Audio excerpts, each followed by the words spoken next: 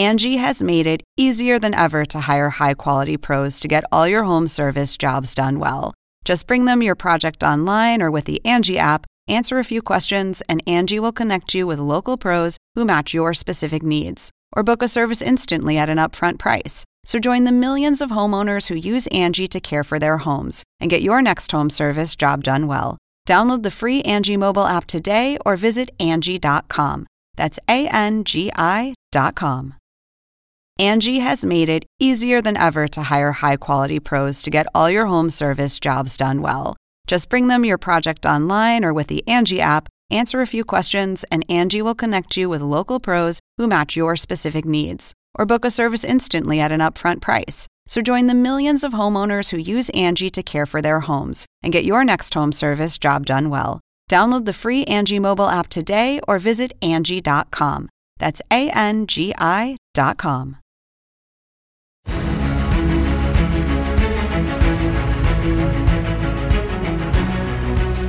Good evening. This is The Source, and I'm Kaylin Collins. An extraordinary new Israeli offensive is underway in the skies of Gaza tonight. Much of it is playing out right before our very eyes. CNN cameras captured these images that you're seeing here. Scenes of flares raining down over the night sky in Gaza. There appears to be a smoke screen that is covering the ground, potentially suggesting the possible movement of troops in that area. The Israeli military says that it has completely surrounded Gaza City tonight. All of this is coming as Prime Minister Benjamin Netanyahu appeared with Israeli troops earlier today, saying, and I'm quoting him now, "Nothing will stop us." That despite the fact that Secretary of State Antony Blinken is flying over to Israel right now, in part to press for a pause, at least a brief one, in the fighting so that hostages can get out and aid can potentially get in.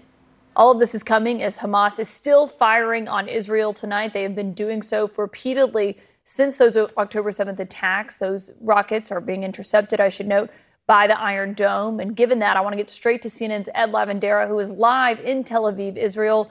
Ed, what are you hearing tonight about this real uptick in activity that we are seeing over the skies of Gaza tonight? Well, it was intense for several hours just a few hours ago there in the northeastern part of Gaza, not far from where our colleague Nick Robertson has been reporting throughout the afternoon and evening. But this is some of the most intense firefighting we have seen over the last couple of days. But we know that the ground operation inside of Gaza has intensified quite a bit throughout the day. Israeli officials saying today that they have surrounded Gaza City. They say that their intent right now is to dismantle the Hamas military operation there in Gaza. And of course, all of this complicated by the very fact that Hamas military runs out of these elaborate and tunnel systems that stretch for dozens of miles all around northern Gaza in particular. And that complicates things, especially because these tunnels are built under civilian populations. And that's why Israel has come under a great deal of criticism because of the civilian casualties in this operation. But that has continued to intensify. You saw the firefight erupting there just a few hours ago in northeastern Gaza. The objective and exactly what was accomplished here this evening is not clear at this point. Perhaps that will change tomorrow as we learn more about exactly what the Israeli operation was about, what they had hoped to achieve there. But we have not real clear details on exactly what was achieved there tonight. But dramatic images and obviously a very intense firefight that we saw unfold for quite some time tonight. Yeah, it's much more intense than what we've seen any of the days over the last several weeks. But given what we saw there and Israeli forces now surrounding Gaza City, Ed, is there a sense of how much the ground invasion is ramping up, given that pressure that Israel is clearly facing? It's growing pressure, too, for at least some kind of pause in the fighting. Well, as calls from around the world are calling on Israel to either pause or call for a ceasefire. It's clear from Israeli officials tonight that that is not, doesn't appear that that's something that's going to happen. Israeli officials saying that they are trying to inflict maximum pressure on the Hamas military operation. As we mentioned, they say they have the Gaza City surrounded, and that will change things dramatically. The President Netanyahu, as you mentioned there, off the top saying today that nothing will stop us. So we're not getting any clear indication that Israeli forces are intent of slowing down their operation into Gaza anytime soon, especially here in the days ahead. Yeah. Ed Levendera in Tel Aviv, thank you for analysis on what is unfolding, what this could be. Joining me tonight is Lieutenant General Mark Schwartz, a retired Special Ops commander who served as the U.S. security coordinator for Israel and the Palestinian Authority. He's also a senior fellow at the RAND Corporation, I should note, along with CNN military analyst, retired Army Major General Spider Marks is also here. So glad to have both of you. General Schwartz, let me start with you because, of course, as we are seeing this intense activity not long after Israel did confirm that they had encircled the city, what's your read on what Israel is doing tonight? Well, I think Nick earlier characterized it very well, as you just did before Spider and I came on. So the use of the flares and the significant smoke you saw combined with the aerial interdiction that was going on. Typically, that happens when ground forces are reinforcing or repositioning forces. So they want to use the smoke to conceal their movements, obviously, and they use the flares primarily to make sure that the smoke that they're putting down and as well as the other fires that they were putting down are effective. So I think it's correct that you're probably going to see in the next 24 hours when the sun comes up here that a significant reinforcement of Israeli ground forces did occur over this past evening, as well as they're continuing to cordon off, as was reported, Gaza City. That's my read of what's taken place the last 12 to 18 hours today. And given that, General Marks, if that's what Israel is doing here, kind of trying to create this smoke screen on the ground so they can move those forces, what does that signal to you about what's next for this ground operation, as Israel is referring to it? They won't call it a ground invasion, but I mean, we can see what's happening on the ground. Sure, it's a ground operation, and as Mark has described, when the smoke clears tomorrow, if you flew a drone on top of Gaza City, you would see that there would be strong points around the city that create this outer cordon around the city. And then you would see operations taking place within an inner cordon, outer cordon, to protect what's taking place inside. So you've got ingress and egress that you want to try to control, because you realize that the urban operation, which has to concentrate on trying to recover hostages, and that requires incredible, very deliberate, very patient operations because of the tunnel network that's been described by everyone, which is really internecine. It's got the hostages probably moving around in there under the control of Hamas. And you have very precise operations by the Israelis to go after political and military leadership of Hamas to try to kill or capture. Mostly this is going to be a kill mission. So realizing that this is urban terrain, this will suck up man. You need to clear areas, and then you have to hold those areas, or Hamas will simply roll back in. So you're going to see very deliberate operations on the part of the Israelis, and it's going to be an acknowledgement on their part that they're going to be there. This isn't a quick operation in and a quick operation out. They will have to clear, and they're going to have to hold until they're satisfied that their objective has been met. Well, given that description, General Schwartz, I mean, you have deep expertise in this area, and obviously the sense of what is awaiting these Israeli forces in Gaza City seems to be quite brutal, to say the least, this kind of urban warfare. Do you believe that the Israeli forces, these that are going in, certainly some of them, but is the vast majority prepared for what they're going to be facing? I mean, they're going to have to differentiate between civilians, Hamas fighters. We know that they use civilians as shields. What's that going to look like for them? Yeah, Caitlin, you're correct. The Israelis have some specialized forces and special operations forces, specialized forces that are, deal in underground warfare, and their special operations forces and some of their infantry have done extensive training in urban combat operations. But as Spider rightfully points out, these types of operations in the size of Gaza City that has to be deliberately cleared very methodically is going to absorb a significant amount of ground forces, I think in the thousands. And, I know from experience that the majority of the Israeli Defense Forces are not trained to the degree that you would want to be going into a fight like this, which will also, I think, set the tempo for the operations. And certainly, as I would also highlight, split-second decisions are going to be made by very young soldiers as they're clearing, these rooms and being caught under fire. And so, as a result, the Palestinian civilians that have not been able to leave, there's a likelihood that we're going to have, killed and wounded as a result of that. Yeah, and we know there's still a lot of them who didn't evacuate, who weren't able to go. But given the concerns, we're hearing so much outrage that's growing in the international community about that civilian death toll. And General Marks, we're seeing Secretary Blinken on his way to Israel right now to meet with the prime minister. Part of what he said about what this trip is going to look like, here's how he described it before taking off. We've seen in recent days Palestinian civilians continue to bear the brunt of this action, and it's important that the United States is committed to making sure everything possible is done to protect civilians. So they're pushing for what they're calling a humanitarian pause, not an all-out ceasefire, because they say that would give Hamas time to regroup. A pause. I mean, is there a real distinction there, General Marks? Well, I would tell the secretary, and he understands this. Look, the first conversation that we need to have is with Hamas and say, stop holding the Palestinians hostage. Stop using them as human shields. Look, this is not a video game. And the narrative increasingly becomes that this becomes an antiseptic type of an engagement where we can delineate very precisely civilians and we go after Hamas.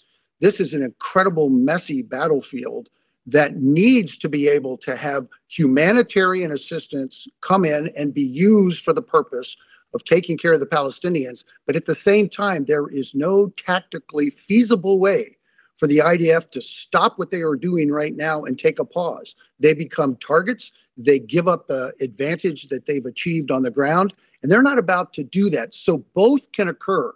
Both humanitarian assistance can occur and military operations can occur simultaneously. That's what needs to happen. But we've got to get away from this notion that it can be a very clean, very neatly sliced type of a battlefield. That's not possible.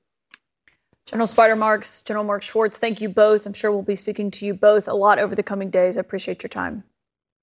Thank you, Caitlin. Thank you. A member of Israel's government is going to join us here next with our questions. Of course, President Biden and his top aides, they have been warning Israel about that growing outcry over the suffering that is happening in Gaza. Also tonight, the U.S. promised help for Israel, but the House just passed a funding bill that's facing a veto threat from President Biden and a no thanks from the Senate. So what?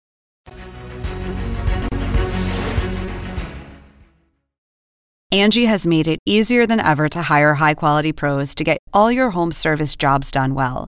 Whether it's routine maintenance, an emergency repair, or a dream project, Angie lets you compare quotes from multiple local pros, browse homeowner reviews, and even book a service instantly.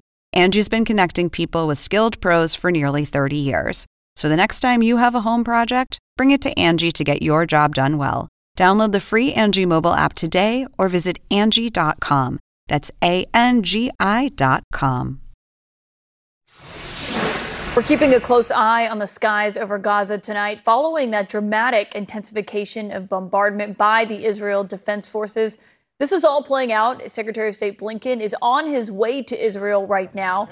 When he was pressed on whether or not he believes Israel is showing restraint when it comes to this offensive, he reiterated that Israel has a right to defend itself and also, and I'm quoting Blinken now, the responsibility to do everything possible to protect civilians. Airstrikes on United Nations refugee camps like Jabalia have prompted concerns about the war crimes from the United Nations. Israel says that Hamas is using those places and those civilians as human shields, covering its terrorist bunkers and tunnels that it's using to wage this war. I want to bring in former Israeli ambassador to the United Nations, Danny Danon, who is also an influential member of parliament for the Likud party, led by Prime Minister Benjamin Netanyahu. Ambassador, thank you for being here tonight. Can you tell us what is happening in Gaza tonight? Are we going to wake up tomorrow and see that Israeli ground forces have reinforced themselves inside Gaza? Caitlin, we continue with the ground operation. Our goals are still the same goals, to eradicate Hamas and to bring back home the hostages. It's almost a month when we have 30 babies in the hands of Hamas and many families in the hands of Hamas. So we continue. We still try to convince the population to move south. And I think mostly 90% of the civilian population left northern Gaza. So we are fighting with Hamas. But actually, it's very difficult to fight with them because they are cowards. When they had to kill babies and women in Israel, they fought with them. But today, when we are coming in, they are hiding in the tunnels and they are waiting for our troops. So it's going to take time until we find them and kill them. So, but why now? Why are we seeing such an intense bombardment play out over the skies of Gaza? So basically, that's part of the ground operation. You see the Air Force working together with the ground forces, moving very slowly, very carefully. When we have the intel about the location of a Hamas headquarters, we attack, and it's, we paid a heavy price. We had casualties, unfortunately, but we are committed to go all the way until we finish the job. Was this attacking a Hamas headquarters tonight? Is that what that activity was? So basically, either we attack Hamas headquarters, and that's what we did in the last hours. And mainly when we know about those places, when you see the explosives, usually it means that there was something there, a storage of explosives, or we found like a place where they were hiding the rockets. That's why you see big explosives. Okay, so you're attacking Hamas targets. Absolutely. And we have thousands of targets in Gaza. Gaza became a hub for terror. They took all the weapons and funds they could achieve. And today, what we find there, unfortunately, that they build a terror state in Gaza. Secretary Blinken is on his way to you right now, to Israel, to meet with the prime minister. He wants to call for a pause in the fighting. They would like for hostages to be able to get out, for aid to be able to get in. Is Israel open to having another pause? So I don't get it. Why we need to speak about a pause or a ceasefire? We had one until October 7th. We had a ceasefire with Hamas, and they broke it. They came in, massacred 1,400 Israelis. So now it's the time that we will eliminate them. So if there will be a pause in order to release hostages, we can discuss that. But to have a ceasefire, what will happen then? They will regroup. They will be ready to attack us again. It will be a mistake, and we're going to pay a heavy price. Every hour you give them to regroup, it means more casualties to our troops.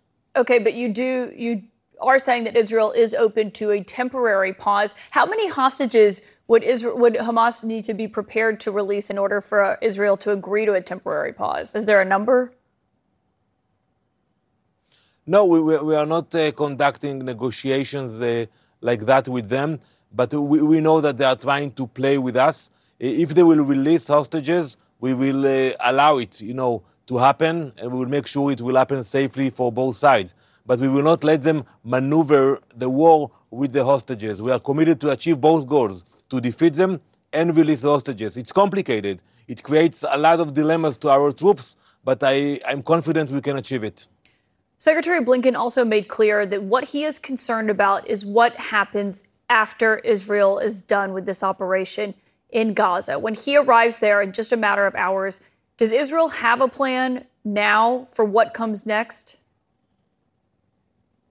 First, I think it's very smart to start the discussion about the day after, who will be running Gaza. We know that Hamas will not be there. They either surrender or will die.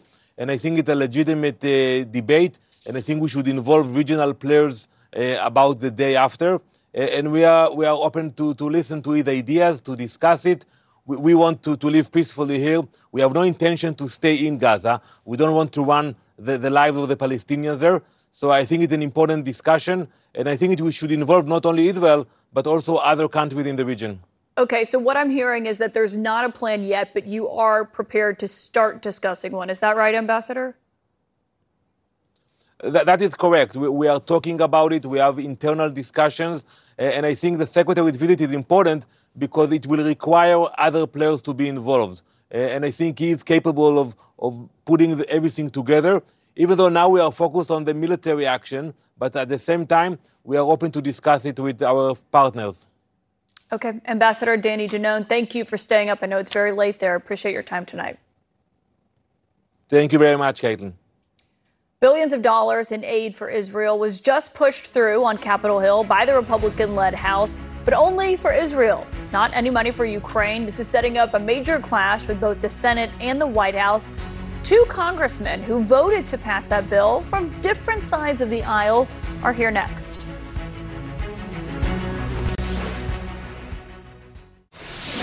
The House of Representatives passed $14.3 billion in emergency aid for Israel tonight, with the newly elected House Speaker tying that aid to cuts in other government spending. But that bill is not going anywhere after Majority Leader Chuck Schumer said that they will not be taking it up in the Senate, where there is a bipartisan support that is building for combining assistance to Israel with Ukraine. I'm joined tonight by Republican Congressman Mike Lawler and Democratic Congressman Jared Moskowitz, both of whom voted for that bill tonight. And I'm so glad you're both here.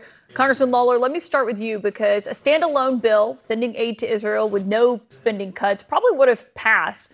Why didn't Republicans do that?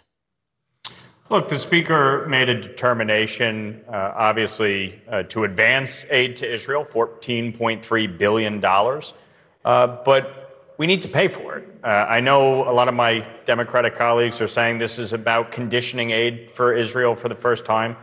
It's not conditioning it. We're going to support Israel. We're going to pass legislation that provides Israel with all the support that they need financially and militarily. But we have to pay for it. We're dealing with an existential crisis in this country, approaching $34 trillion in debt. Only in the United States Congress would showing how you're going to pay for this be a problem. But it does add to the deficit, does it not? If this had passed as is with the IRS spending cuts, does that not add to the deficit, Congressman Lawler? With all due respect, the CBO scoring has often been wrong. And the reality is that cutting spending is not going to add to the deficit here. We have a responsibility to pass aid to Israel. The Speaker put that forth on the floor today. It garnered bipartisan support. Obviously, the Senate has their idea of what they're going to do, and we're going to negotiate and go from there. But you know, I don't really, frankly, understand all the hubbub about this. At the end of the day, we're still going to have to pay for this one way or the other, whether it's included as a standalone bill or if we show the pay for in the bill. Yeah, well, so we're going to have to get there somehow. I should note, everyone always criticizes the CBO when they say something that they don't like. Both parties do. So, Congressman Moskowitz. With all due respect, Caitlin, the CBO has continually revised their estimates time and again. So it's not a function of criticizing it when you don't like it. It's a reality of the CBO. It's a pretty big number that would add to the deficit. It's not like it's within the margin of error. But Congressman Moskowitz, you were obviously a Democrat. Democratic leaders did not want you to vote for this bill, but you did anyway, despite having called it a political trap. Tell me why.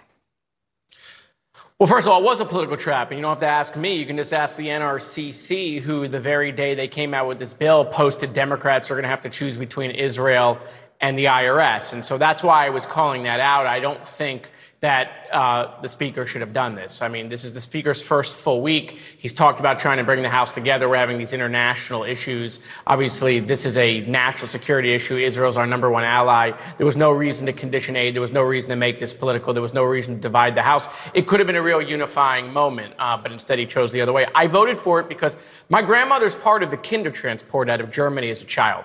She told me about these things that are happening in the world right now, and it sounded like something that happened a long time ago. You go to the Holocaust Museum, you see these pictures, you hear these stories, you see people tattooed with numbers on their arms, and you think, this could never happen. And we saw the largest amount of Jews killed in a single day on October 7th. And since then, we have seen anti-Semitism around the world. Jews, gas the Jews, kill the Jews, exterminate the Jews, in protests around this country, in cities and other cities around the world. On university campuses, Jews can't even walk to class without getting accosted. And so for me, this was a personal vote. It's unfortunate that they made it political. I'm happy that Chuck Schumer will not be taking this bill up. As you pointed out, and I know sometimes that we like to politicize the CBO around here, but obviously the CBO said it won't offset the cost of this. Listen, I'm for spending less, the American family spending less. I'm happy for government to spend less. We also should have tax parity in this country. I'm happy the Speaker is going to do a budget commission, but this wasn't the time to do that. Not on Israel, not in their time of need. Congressman Lawler, what's your response to that? Look, I respect my colleague from Florida. Obviously, we have a bill tomorrow that we have worked on together, the SHIP Act, which will increase secondary sanctions on Iranian petroleum. So, we'll agree to disagree on this insofar as the spending offsets. The reality is the White House has asked for over $100 billion in supplemental aid. It's going to have to be paid for. So, whether it's included in the bill or figured out down the road, the reality is it has to be paid for. No municipality or state in America could just put a bill forward without showing how you're going to pay for it. What the Speaker is saying is, look, we have nearly $34 trillion in debt in this country. This administration has spent over $5 trillion in new money over the last 2 years. It's unsustainable. It is the reason that we had record inflation. We have to rein in spending. That's why we're going through the appropriations process. We support aid to Israel. It is bipartisan. There is broad support for it. We can disagree on how we're going to pay for it. The reality is we have to pay for it. And I think anybody acting as though, showing that you need to pay for it in a bill is somehow a major crisis, I think just highlights the problem in Washington, where people think you don't need to pay for things, you can just spend unlimited. Yeah. Caitlin, if I may, let me add something to that, though. And listen, the Congressman and I agree a lot more than we disagree. We have a number of bills we're working on together. But one of the precedents here that the Speaker is starting, I think, is extremely dangerous. And look, we do need to learn how to pay for things around here. I don't disagree with my colleague on that.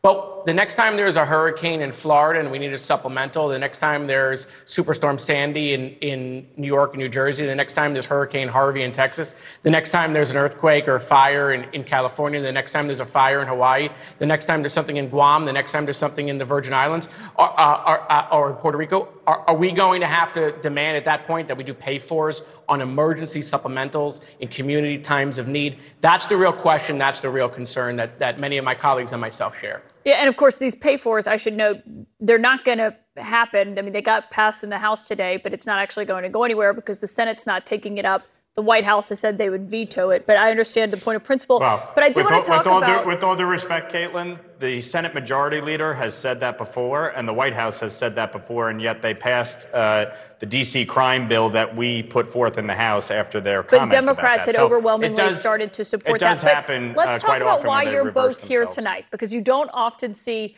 a Republican and a Democrat standing side by side doing an interview. The two of you have introduced this bipartisan legislation. And Congressman Lawler, as you mentioned, it imposes new sanctions targeting Iranian oil imports. How confident are you, Congressman Moskowitz, that this is actually going, if it passes the House, that it actually is going to become law?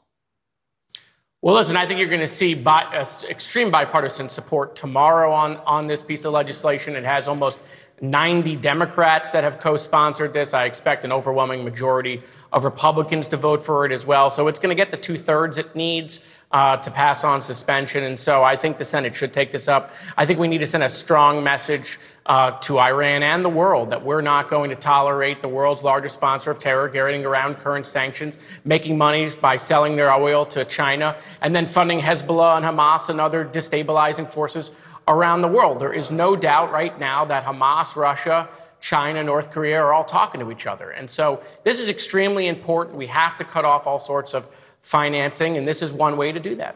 Congressman Lawler, what's your message to the Senate on getting this done? Look, China is the biggest purchaser of Iranian petroleum, and Iranian petroleum sales are up 59% over the last 3 years.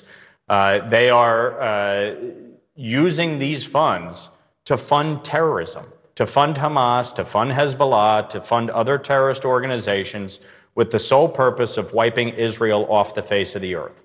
We need to impose stricter sanctions on the buyers of Iranian petroleum, starting with China. These secondary sanctions are critically important.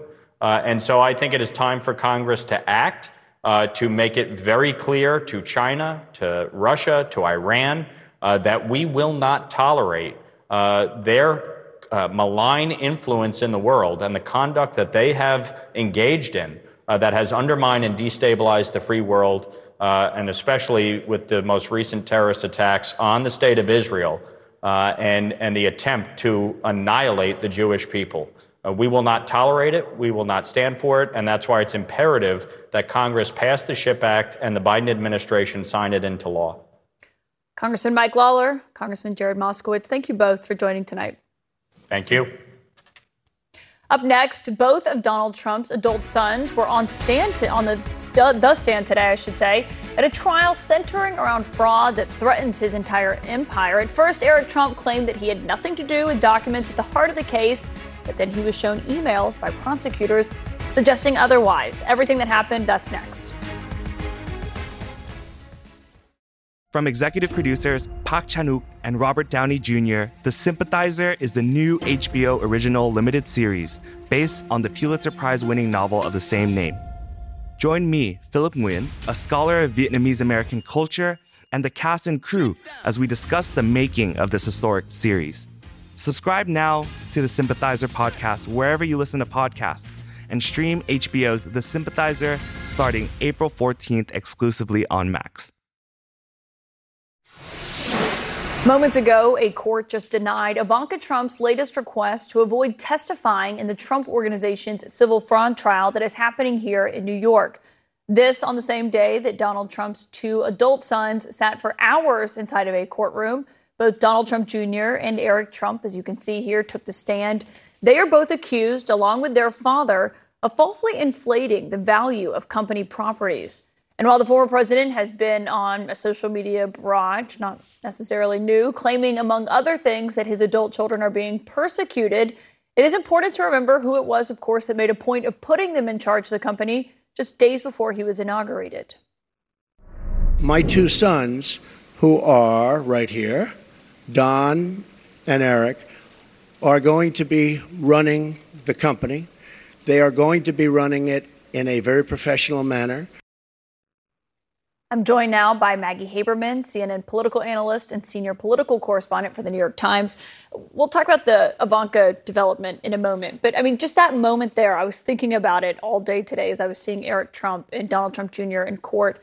I mean, that was almost 7 years ago, which is kind of hard to believe. And as they are on the stand talking about their roles, can you just walk everyone through what their roles, I mean, their whole career has kind of been defined by the Trump Organization. Yeah, and before Trump had put them in charge, he was grooming his children, including Ivanka Trump, to take over this company. That had been going on for several years. They were trustees of the company. That was the official title. I think they had some kind of vice presidential title as well prior to that, and I think after that. But basically, they were running the company. I will say, in reality, according to everyone I have ever spoken with, Don Jr. was far less involved in the day-to-day than his brother Eric. Eric really became the person who was running the company. And I think, Caitlin, that was reflected in part in how much more combative Eric Trump's testimony was in court today. Don Jr.'s was relatively less so. Yeah, I mean, it got increasingly combative over emails, even dating back to 2010, when he was saying, I wasn't involved in that. And then she, the attorney general says that essentially that they provided these false valuations of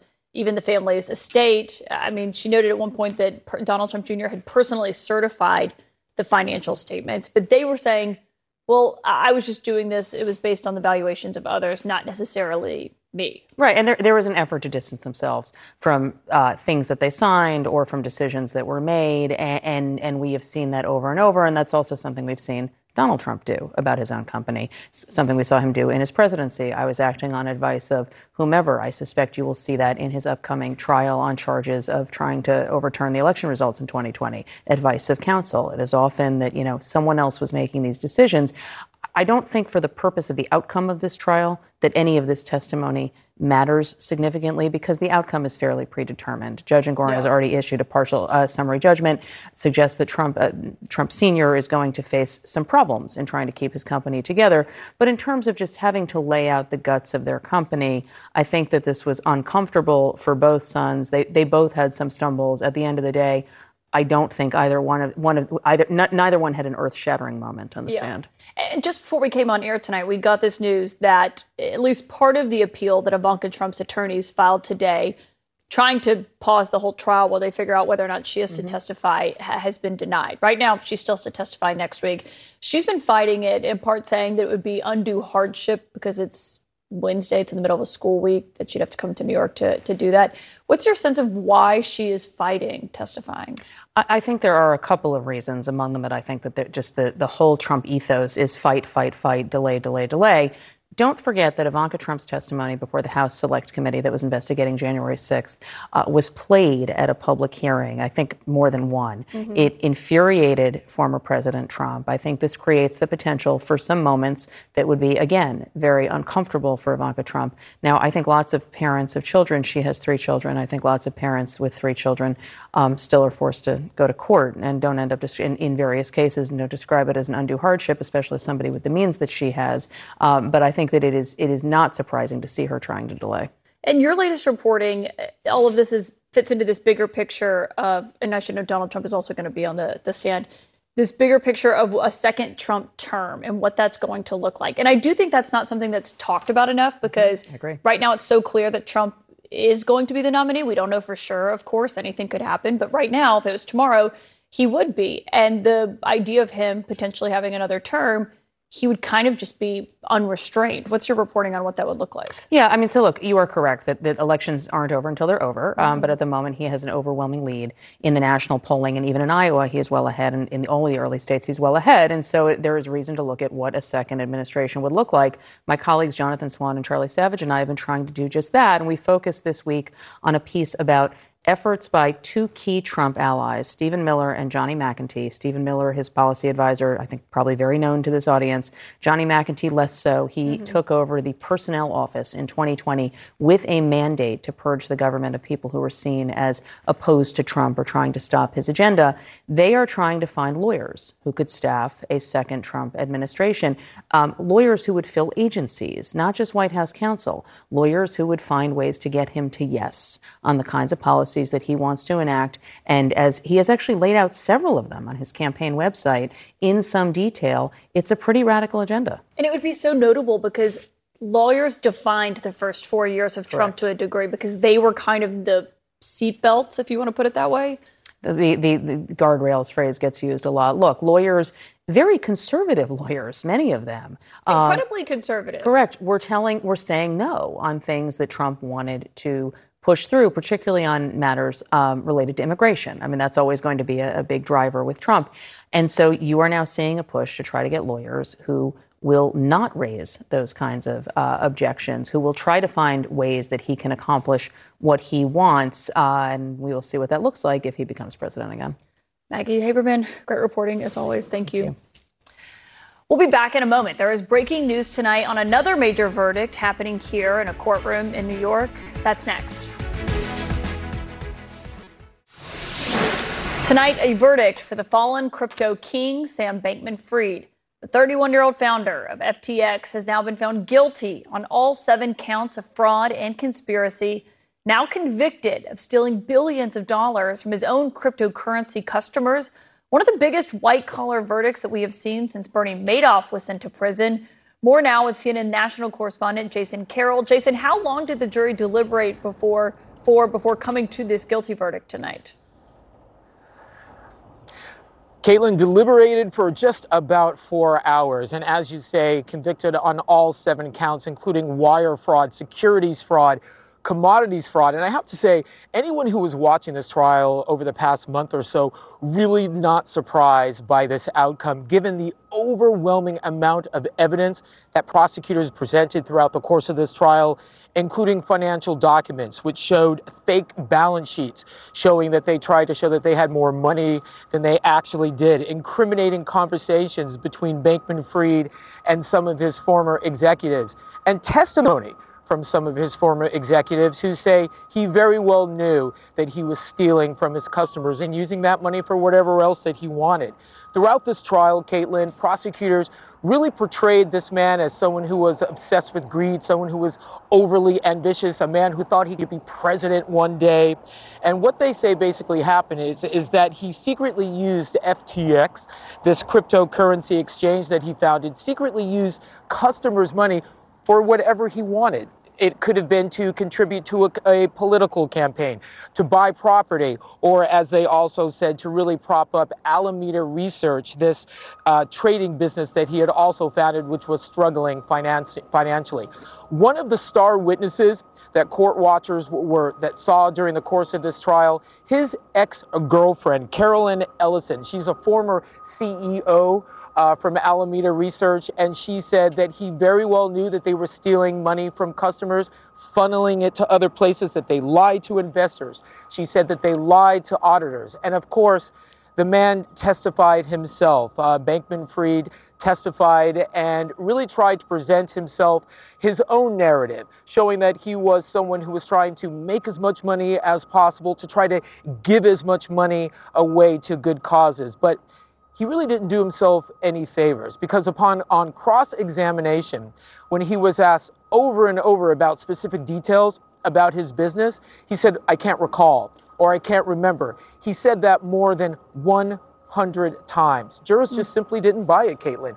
And at the end of the day, what you're looking at here, $8 billion gone. Lost. That's money that people had for investment, money that people were going to use for their savings. All of that money gone, prosecutors say, because of this man's greed. Just want to point out that the U.S. attorney came outside court just tonight and said the following about this. They said the government has no patience for fraud and corruption. He will be sentenced on March 28th. And Jason, just before you go, I mean, given he was at the top, I mean, he was the pinnacle of cryptocurrency. Yeah. What was his reaction in court today when they read that guilty verdict? Well, he was clearly nervous. Earlier during the evening, when he was standing in front of the court, he was tapping his foot. And a number of court observers, again, no surprise here, given the overwhelming amount of evidence that was presented here. And everyone was wondering what could possibly be the defense here. And again, at one point, the defense says he told jurors, if a mistake was made, it doesn't mean it's a crime. It was clear he was nervous, given the amount of time that jurors had to make their decision, just 4 hours. They, in all likelihood, knew what the outcome was going to be. Caitlin? Quite a downfall. Jason Carroll, thank you for that report. In this time of global crisis, one senator's blockade of crucial military promotions has not let up. He has made clear today that's still the case. But now members of Senator Tommy Tuberville's own party are clashing with him. More on that next. Boiling point against one of their own colleagues. Republican senators mad at Alabama Senator Tommy Tuberville and his defiant blockade that has been going on for months now of nearly 400 military promotions, because he says he's doing that in protest of the Pentagon's policy on reproductive rights.